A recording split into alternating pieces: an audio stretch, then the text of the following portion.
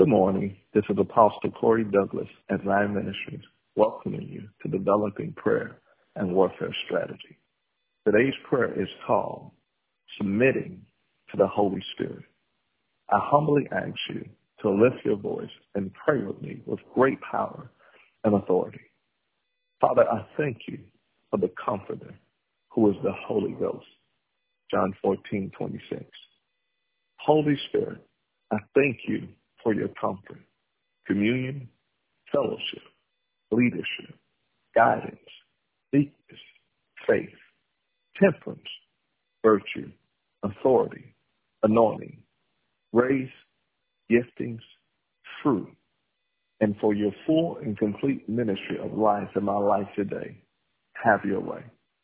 Holy Spirit, thank you for teaching me all things, leading me and guiding me into all truth, helping me pray, showing me things to come, bringing everything to my remembrance, whatsoever Jesus has said unto me, glorifying Christ unto me, receiving of that which the Father gave Jesus and showing unto me, helping me pray, quickening this mortal body, raising up a standard against the enemy, removing every burden and destroying every yoke, searching the deep things of God, teaching me the wisdom of God, making known the things that are freely given to me of God through Christ Jesus.